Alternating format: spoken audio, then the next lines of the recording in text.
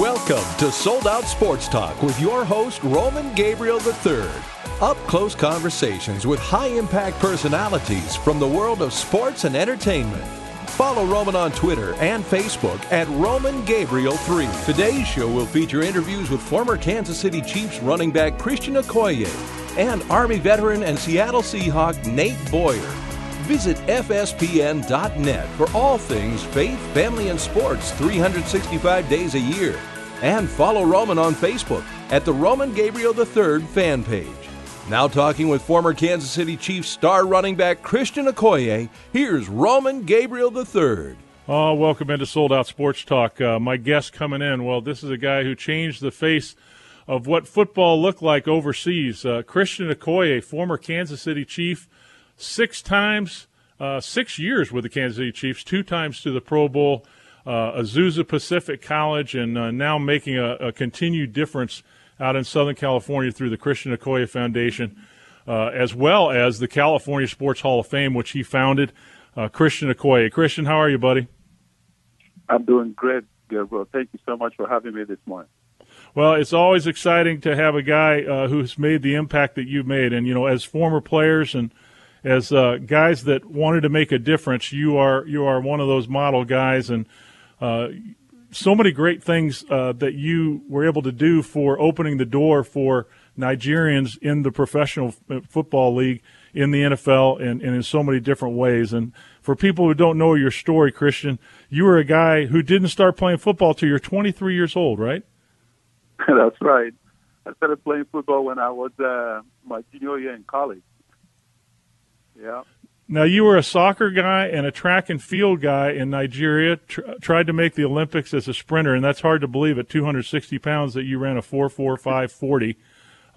Back then, even today, that would be, incredible stuff. But, what was the thing that turned you to football, and how does a guy who grows up in soccer-laden Nigeria running track get interested in the game of football? Yeah, as you said, a track guy, I was working so hard because the Olympics, the 1984 Olympics in Los Angeles was coming up.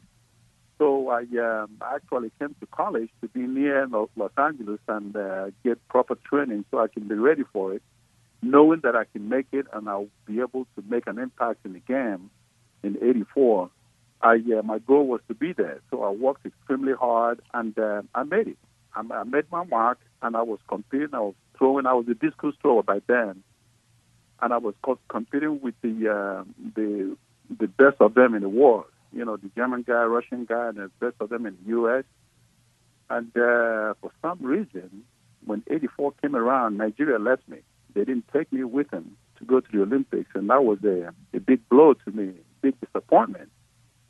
So because of my size, speed, and strength, a bunch of my friends and some of the coaches have been asking me if I ever thought about playing football. And not having played football in Nigeria, not growing up with football, I didn't want anything to do with the game. But when this disappointment of not going to the Olympics came, I decided that I will give football a chance and try it, since track and field has passed me on. So that's how I started playing football, and the amount of support I received from my teammates and from the coaches, knowing that I had never played football before. Everybody was a coach to me. Everybody was encouraging me, and I was blessed. And here I am. Okay, so I'm thinking that the head coach at Azusa Pacific out there couldn't have been very unhappy when you were excited about the opportunity to play football at 260 pounds of 4.45 40. They probably were more excited than anybody's ever been to see you at the football field, right? He said that a bunch of his friends were asking him or telling him to put me in football, and he told them that he didn't want to pressure me. But one day I walked into his office and said, "Coach, I want to play football." And it's so funny that when I asked him, when I told him that, he said to me, "What position would you like?" And of course, I didn't know anything in football. I didn't know any position. I said, I watched the TV, and I saw this guy run around the field and ran like 70 yards and scored a touchdown. And the last Super Bowl, I saw that in the news. I said, "Who was that?" And he said that was Marcus Allen when the Raiders beat the Redskins in the Super Bowl, if you remember, in 1982. Yes. And he said that was Marcus Allen. And I asked him what position was he playing. He said running back. I said, well, that's the position I like. I'm going to play that. That's how I ended up playing running back position. Christian Okoye, our guest, and just a few years later, he was drafted number 2 in the 35th pick in the second round to the Kansas City Chiefs, and became at that time their all-time leading rusher and held many records for many years in his 6-year career there. And people remember you for your nickname, Christian. How did the Nigerian Nightmare come about? That started in practice. You know how you're practicing, and veterans, they're kind of like taking things lightly, and the coaches were getting upset and saying that give me full speed. We want to see the picture when we watch film. And veterans were still doing what they were doing, and being a rookie, I was going full speed. And if you block and let your guy go, I'm knocking everybody over. You see, so when we were watching the films, and one of the linemen, Irv Eatman, you remember him? He went to yes, USFL, the Philadelphia Stars, UCLA guy. That's right. So he's the guy that called me the Nigerian Nightmare in the meeting room. So he kind of picked up from there. When ESPN came over to do a story of me, and they were interviewing the players, they interviewed him, and he called me the Nigerian Nightmare, and that picked up from there. Well, the good thing about ESPN is I just read, if you get a chance and you have ESPN.com and go there, October 2nd, Doug Williams wrote a great article about Christian and about the impact that he had on Nigerian football. And the thing I was getting ready to ask you was, how did your people back in your country respond to your incredible success with the Chiefs? Everybody was happy. I mean, people know the name. They saw the clips and they saw the stories. Actually, NFL Network went down there. NFL Films went to Nigeria and did a story of me. Went to my old high school and talked to a bunch of my relatives, my old coaches out there. So they played that clip over and over and over again in Nigeria, which is actually making a bunch of Nigerian parents starting to put their kids in the Little League and Pop Warner right now, and resulting in a bunch of Nigerians playing the college and NFL level now, today. And the incredible thing about Christian is he went on to be the AFC Offensive Player of the Year in 1989 with the Kansas City Chiefs. And what I find really interesting, Christian, is the way that you've used your platform and the way you continue to do that. You were trying to and have been trying to establish the game in Nigeria. Tell us about that. Yes, I have been trying to establish the game in Nigeria because Nigerians are so hungry for different things. Soccer is huge in Nigeria. Soccer is huge, but in the small Texas-sized country, we have 175 million people living there. And not everybody will be playing soccer. You have to introduce other things. And football, and basketball, and baseball can be introduced in Nigeria. So for 5-6 years, I've been trying to introduce football in particular in Nigeria. Football being a very expensive sport, we're trying to introduce flag football so that kids can actually get an idea of what football is about and learn the rules and so on, so that when we do have the money, we can bring in pads so that they can play the real football. But for now, flag football is the deal. Christian Okoye is our guest right here on Sold Out Sports Talk on American Family Radio. And, Christian, you've not only touched Nigeria, but you've also used your opportunities here in the States. And you have, for many years now, had the Christian Okoye Foundation in the Inland Empire in Riverside, California. Tell us about your foundation and what you're trying to do there. Yeah, I've been working with the Christian Okoye Foundation now for about 27 years. And the primary mission is to get the kids, the inner city kids, out of their environment, introduce them what's around them. That will broaden their goals, and that will broaden their outlook in life and help them set goals and see what is out there. And we do that through sports, hosting football and soccer clinics.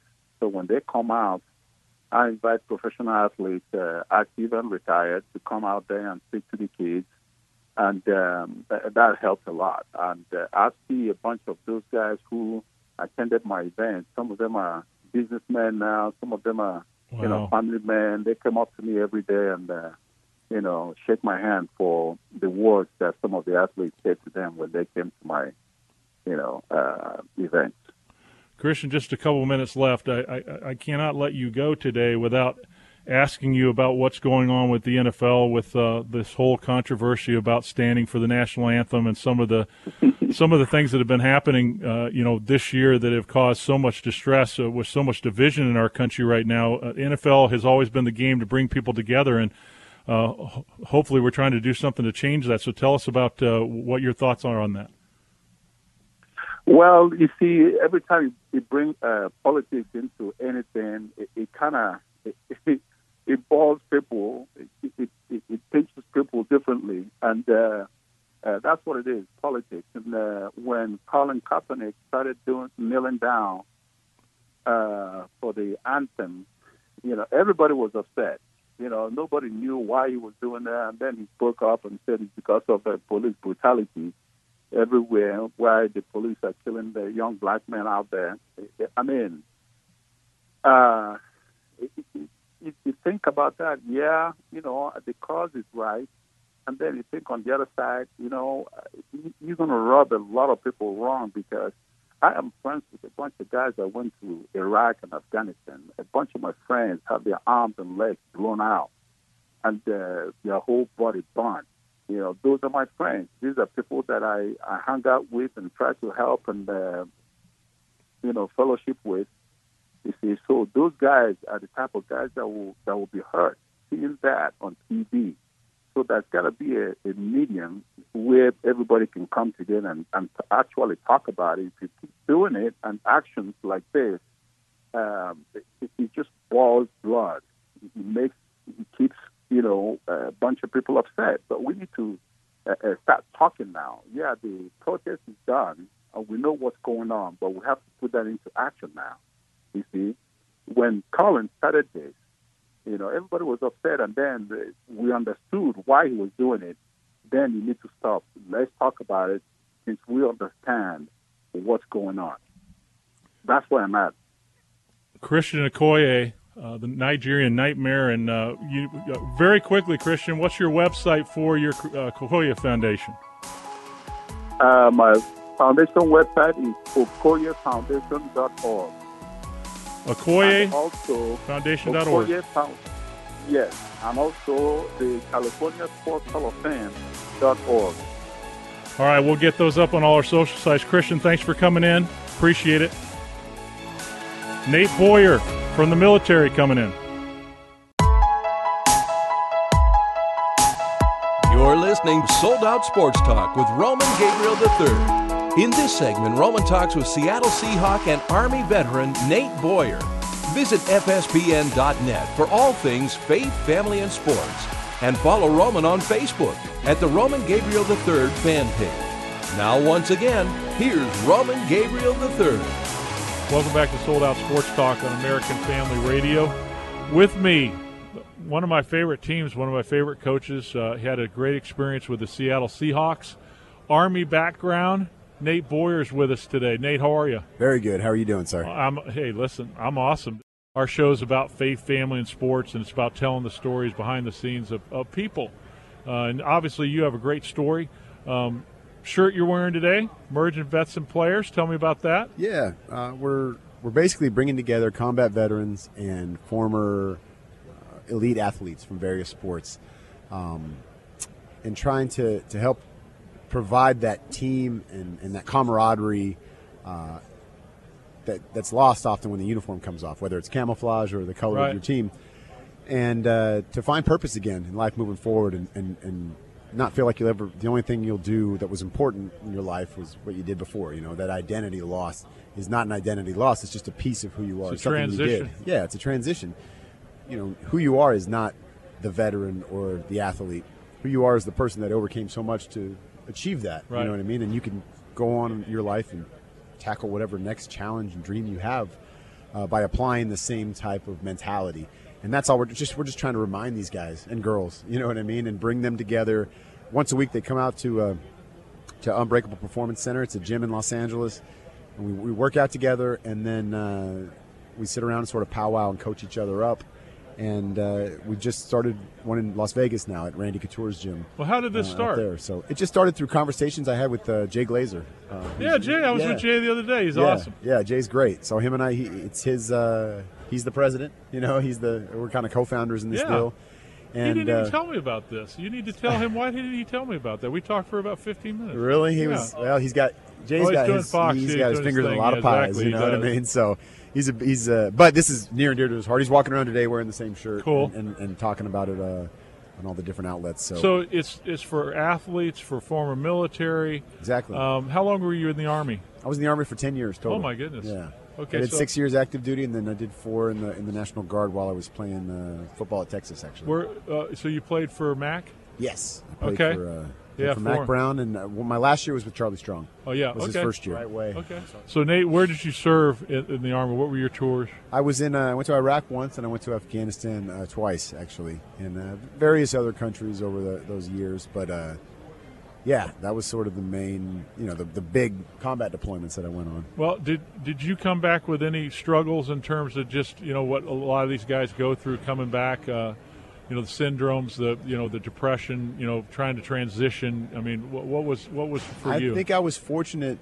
I dealt with stuff. I still deal with stuff, but I think I was fortunate in that I had football. I had another mission, another challenge to kind of pursue, and that's what I'm trying to help communicate and provide for the guys and girls that come to MVP. Transition-wise, so you get out of the Army. So tell me about how the opportunity came about for the Seahawks. Well, I mean, I played college football first, right, for the 4 years, and but you were out for a while. I was out, but I was still in the National Guard. Okay. So I deployed every summer while I was in school. So I had a kind of it paired back. So for me, I even had some struggles with that kind of stuff, with some of the guilt and that loss of purpose. Is what I'm doing now really that important compared to what I did before? But the answer is yes. I mean, you can't serve forever, and if everybody served, then what are we fighting for? Right. And all these opportunities and freedoms and stuff like football, it's a game, it's a sport, but it's a huge part of our culture. So why society, the Seahawks? Especially in a divided why the Seahawks country? I got a call from Coach Carroll and from John Schneider, and I had to choose between the Seahawks or there was the St. Louis Rams at that time, and the Seahawks had come off back-to-back Super Bowls, and I just thought it was a bigger challenge, and I wanted to go try out for the tougher team at that time, and I appreciate the offer by the Rams, but that made sense for me in that moment to go with.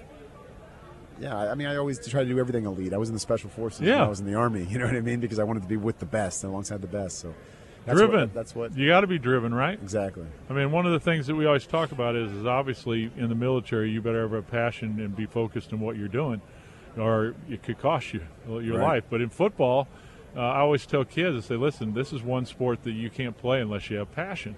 Absolutely. It's not a deal that you can just, one day turn it on and turn it off. You got to get after it every single day. So sounds like your military training and, of course, what you did in Texas, that it wasn't a hard leap to get into training camp and get after it. I never would have made it without the military, and the discipline that instilled in me, and understanding what you have to sacrifice to be elite at something.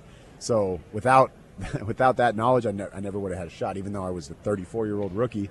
If I was 24 and in better, a 34-year-old rookie, I like that. But you look like you're in pretty good shape, buddy. Now, But yeah, no, I worked out a little bit. Yeah, there you go. Well, listen, you played for a guy who's one of my most interesting coaches in sports, Pete Carroll, who's done an incredible job with the Seahawks. Tell me what it's like just playing for Coach Carroll and just that experience.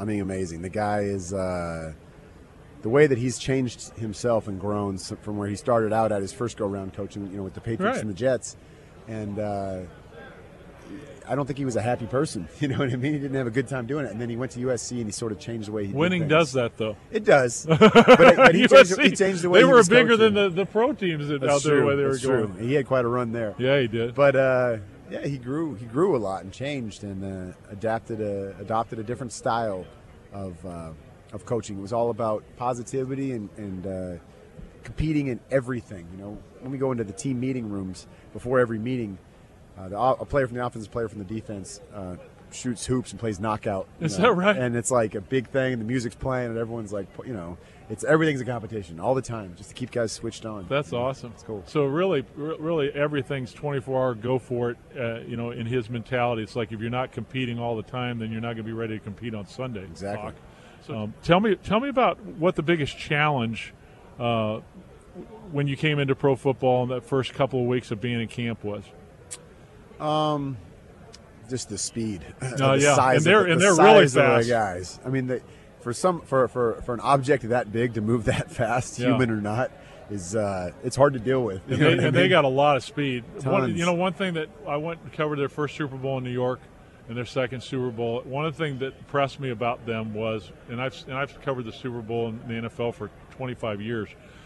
Everybody, it seemed like, was tall, lanky, fast, and like you said, just they look like superheroes. And a lot of them weren't drafted very high. No. They just so got they a had a chip on their shoulder. Yeah, well, I'm sure you had a chip on your shoulder too, being there too. Absolutely. So how was it on when you finally left the Seahawks in terms of you and Pete? Do you still?